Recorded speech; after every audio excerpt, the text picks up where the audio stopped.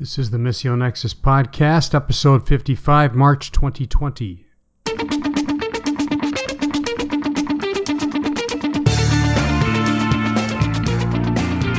Well, it's March already. Hard to believe. Welcome to the podcast. Today's sponsor is the Missio Nexus Accreditation Program. We have a room for about 2 or 3 organizations this year to go through the accreditation process. If you're interested and you're an organizational leader, please drop an email to us at missionexus.org. Just go to the Contact Us, or you can write me directly, tsessler@missionexus.org. Well, today we're going to be talking about innovation with Samuel Chiang. I really appreciate Samuel taking some time to do the interview with us, so let's roll it. Blessed to have the president and CEO of Seed Company, Samuel Chiang. Thanks for being on the podcast with us today, Samuel. Thank you, Ted, for inviting me onto your podcast. One of the things that I have appreciated about Samuel and his leadership at the Seed Company and just watching that organization is they've implemented a number of what I think are truly innovative ideas and things. And what I'd like to do is kind of hang around on that topic of innovation today. And let me just start, Samuel, by asking you kind of a broad question on innovation. When you think about innovation and the Great Commission, what comes to your mind? Why are you such a driver on that concept of innovation? Yeah, one of the things that's going back to the Genesis passages is the creation mandate of subduing, and the whole idea of subduing is actually looking to God to say, what are things that you're going to entrust us to do the work of bringing alive the subduing and the flourishing for society, culture in general. And so the driver for that is really something from the biblical mandate for me personally. But moving into specifically with Seed Company is that Seed Company originally was created for the sake of disrupting the status quo in Bible translation. So that's an original DNA that exists as well. So when you talk about disruption, do you see, there's different innovation philosophies, there's design thinking, there's blue ocean, there's all these different kinds of things. What are the philosophies that influence you most in terms of how to execute innovation? Yeah, so yes, I recognize there's many different philosophies, several different philosophies out there. But for me, the biggest part for intersecting innovation is innovation needs to address any business-specific issues, challenges, and problems. So in this case, it's a ministry, and we're working in a ministry. What are some of the biggest ministry issues, challenges, and problems that we need to address? In that, how come at and say, what are some things creatively we could apply to this matter of problem, challenges, or issues? So, for example, what in the life of Seed Company could you provide as an example of that? Yeah, there are two. One is that we have built out a platform there are several different types of real platforms out there, and we built out a type of platform that would bring together under one platform the services that would be provided digitally right across the organization with the potential of multi-tenancy to serve other organizations. That's example. Probably the bigger one is that when we looked at the sign language current status, is that sometimes it takes anywhere up to 50 years for a New Testament in sign language, and sometimes it takes anywhere up to maybe 150 years for a full Bible for sign language. It's all video based. And so when you look at that, how could we accelerate the process, reduce the amount of time that it takes for a New Testament or for a full Bible in sign language to be made available? Incidentally, I am so tickled that American Sign Language in this August will have their very first full Bible that has come together based on collaboration of sign deaf ministries that has collaborated in now the first ASL full Bible is going to be available. But could you imagine any culture, any language for sign language would take 50 to 150 years for a New Testament or for a full Bible? Then we said, what innovation could we apply to this to disrupt the process? I must have a hard time believing it could take that long. What are the factors that lead to such a long time frame? On a very simple scale, is people who are qualified signers, people who are qualified consultant checkers. But even at the very, very basic scale is signers and their education in the U.S. is about grade 3, maximum grade 4 in general. Across the world, they're highly, if you will, illiterate. And so when you have video editing equipment, as an example, they cannot read the words on the video editing. And so to even just change that process to be iconic driven immediately reduces time and gets more people who are in the sign community or deaf community to participate. And so our textual-based methodology has actually prevented people who are in the deaf community to come in and do things for themselves, even for video editing, if you will. That's just an example.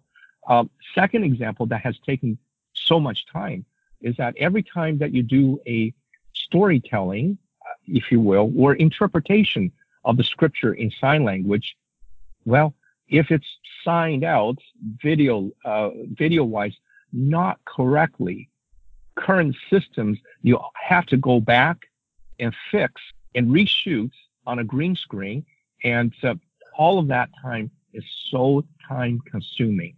I just give you some very basic examples to show why this is taking so long to get the video-based scripture to be made available for sign communities or deaf communities. Okay, I got to ask a couple of obvious questions that I think our listeners would have. The first one would just be, if it takes that long, how many sign language Bibles exist in the world? None. There's New Testament American Sign Language, and the first time this year in August, the American Sign Language full Bible is available, and there are nothing else. And there are approximately a little bit over 400 sign languages around the world, of which it's been determined by the experts about 350 sign languages needs a translation for Bible, and that's a lot of work and a lot of time that's ahead. There's about 70 million people in the population who are sign deaf right across the world, dispersed into those 350 sign languages. Crazy. So I think another question a lot of people would have, and I actually kind of know the answer to this, but I'm gonna ask it anyway, and that is, why a sign language Bible? They're sighted people, they could read. Why do we need this other form of the scriptures? For this is that yes, we're all sighted, and signers are sighted as well. There are two things here. One is that they're, in general, in many societies, they're all outcasts. And so the ability for them to even go to school, to learn things, and for literacy to happen is really, in the United States, at grade 3 level. Beyond that, it's not. And in that, very specifically, when you and I learn, when we have the sound available that's matched to a text, something forms in our neural pathways that we associate the sound and the words together. Signers don't have that capability to associate the words and the sound together as part of learning. So that's one. The second part is that why do we need to do this? Even if they could really be fully literate and be fully textually orientated. It's that they've grown up signing. They've grown up speaking their heart language, the language of their choice, in such a way they sign. Their full body engages in that, and that's who they are. And missing out communicating to them with the scripture is very significant. And so therefore they're recognized as a unique people group, population that needs to be having communication about the scripture and engagement in the scripture in the way that they learn their heart language, which is signing. Mm-hmm. Okay, let's shift back to our innovation topic. I think I heard through the grapevine that you recently did some sort of like an innovation lab or an event at your office. Could you tell us a little bit about that? What that looked like? Oh, yes. So recently, we worked with the Oikonomia Network and the Exploration Group to pull together a conference. And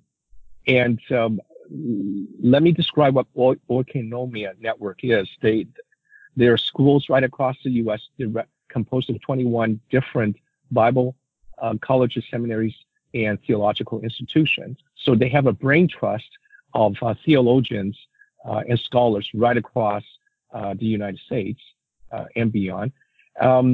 We invited them, and then through the Exploration Group, they helped us to explore two things. One, how to re-zip theological teachings and Bible translations together. They became unzipped in the last century, if you will. And the other thing that was even more important is that because we were using artificial intelligence as a technology tool, we asked ourselves, if you have an axis, two axes, if you will. One axis is theology and missiology. And the other axis is ecclesiology and technology. When you put those two axes together at the very center of it, what are the ethics? What are the things that's going to affect theology and missiology when technology changes? And how is the church going to be changed by it? And so in that, we ask various questions. What is it? What does technology and these four axle points would reverse in the process, will obsolete in the process, would extend and reach into the future? So those are some of the things that we were asking and seeking to look at how we could come together to think about the future. Well, that's encouraging to me. There's not a lot of material that's been written on innovation and theology. I'm aware of one book called Innovation, a primer on innovation theology. It's by a guy named Lanny Vincent. But past that, there's not much out there. And when you think about how much innovation we see in the ministry of Jesus, you would think it'd be a primary topic among organizations. But, I guess it's really not. But there's a lot of innovation and disruption talk in the business world. On that topic, what advice would you give to ministry leaders and mission pastors, particularly as they think about how innovation should be influencing or affecting their work? Yeah, I would say pastors, mission leaders, leaders of organizations and their boards, the following two things to keep in mind. Innovation happens all the time in the marketplace. And most of the people who are living and sitting in the pews are really out there in the real world. And they're pew sitters for maybe an hour, maybe 2 hours. And they're seeing innovation that's happening around them, that's affecting them. So I hope that pastors would be very open to some ideas and suggestions to try it out and not be afraid about it. For mission leaders, organizational leaders and their boards, I would say innovation as ideas is very cheap, but as implementation of ideas comes, it's very expensive. Mm. It will disrupt, and it will cause people to feel very uncomfortable. Never mind who moved my cheese. It's a brand new way of doing things, and that's costly. But if we don't innovate, we're just surviving. And so that balance needs to be brought in and figured out. I would also say this, look around for organizational leaders, ministry leaders, look around. If there is an off-the-shelf solution, buy it. As long as that vendor, of course, is going to stick around and survive. But if there's not an off-the-shelf solution that could be cobbled together, you might have to build it and maintain that. So have to count the cost, the pros and cons of both, and then decide how to execute. Yeah, that's great. I mean, I would agree that the implementation of innovation is expensive, but not being innovative is far more expensive in the long run. Yes. Yeah. Tell me a little bit about, you talked briefly about artificial intelligence. I mean, that whole world is going to just blow up on us. I'm sure in the next few years, it'll be all around us. What advice for ministry leaders in that arena? How could they get their mental models wrapped around the opportunities in artificial intelligence? Yeah. Well, Ted, we are living faith in an AI culture. Some would call it we're living faith in an emerging AI culture. But I would submit that we're living faith in an AI culture already. If you look at how we drive, really, if you use the maps that's GPS orientated, that's a smart system, and it's big data AI driven in the background. Waze tells you, hey, how to take the shortcuts and get to your place maybe earlier and avoid the jams. These are all intelligent systems. And I would say that it is upon us. And the question for organizational leaders is, what are some things that we could dabble in an experiment and say, yeah, this is worthwhile, and we could consider this. Let me give you an example, if I may. Yes. Of course, you and I may do our online shopping on Amazon, and then we might go to Facebook, and then all of a sudden you go, oh my goodness, what I was doing in Amazon has already fed into Facebook to say, hey, did you want to buy this type of detergent? And these are other things that you could consider. All these ads are popping up. Well, that type of referral intelligence from social media systems to social media systems is already happening in the marketplace. No different in the ministry space. That type of social media intelligence is available. The question is, how will we be willing to use it? And you say, well, aren't you not invading somebody's privacy? Well, that's one way to look at it. But the other way to look at it is that you might be ending up spending lesser amount of money and time working with people who are used to social media intelligences anyway, and you have better return on your focused dollar of working in the social media intelligence, and rather than just go so broad-based that you're spending your money spreading across many different opportunities versus highly focused. I don't know if that helps, but it's one of those sort of things one could try to think about and experiment with. And I think that day is here already. That's excellent. I can tell you that our team is looking at how we are going to digitize the ability to create new relationships over causes. I mean, as an association, that's the kind of thing that we could be doing, and I'm sure ministries thought about it for evangelism or discipleship. There's lots of opportunities out there. Yes. Okay. Well, thank you, Samuel. Our guest has been Samuel Chiang from the Seed Company. That was interesting, and I hope helpful for people to think about innovation in a better way. Thanks for being on the podcast. Well, thank you so much for inviting me.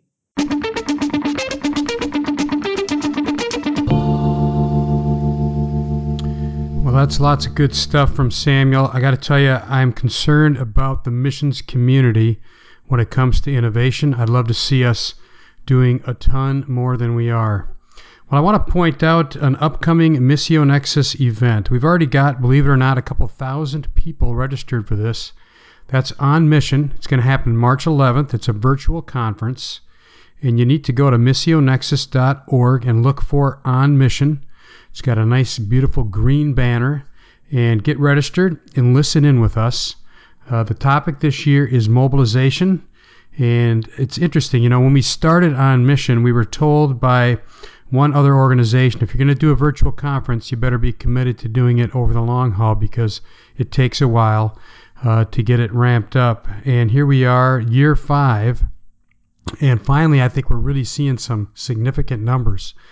And I think part of it this year is that our topic is going to be really great.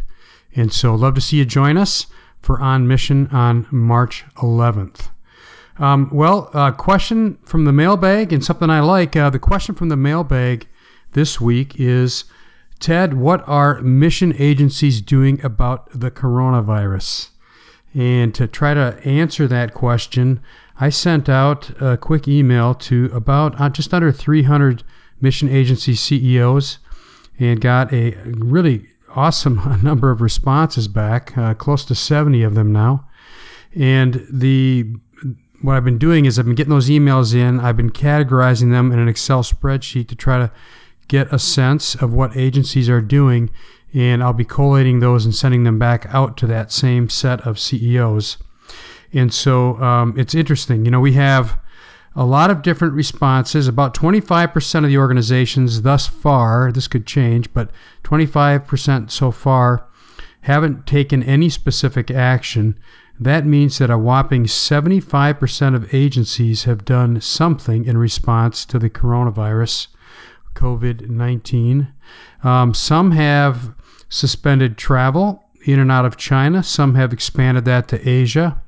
About 20% have canceled or postponed planned get-togethers and meetings. Almost every of that 75% that have done something, almost all of them have done some sort of educational program, sending out an email to their staff, etc. There are many that have suspended travel, actually new deployment into Asia, and we're just seeing a wide array of different responses. But with 75% already taking some sort of action, that's pretty big. You know, one of the things that has prompted, I think, this is an article in The Atlantic that came out last week that said 40 to 70% of the global population is expected to get the virus.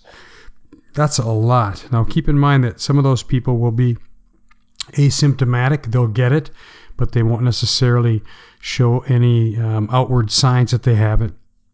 But trust me, this coronavirus thing is not going away anytime soon, and agencies will have to do something.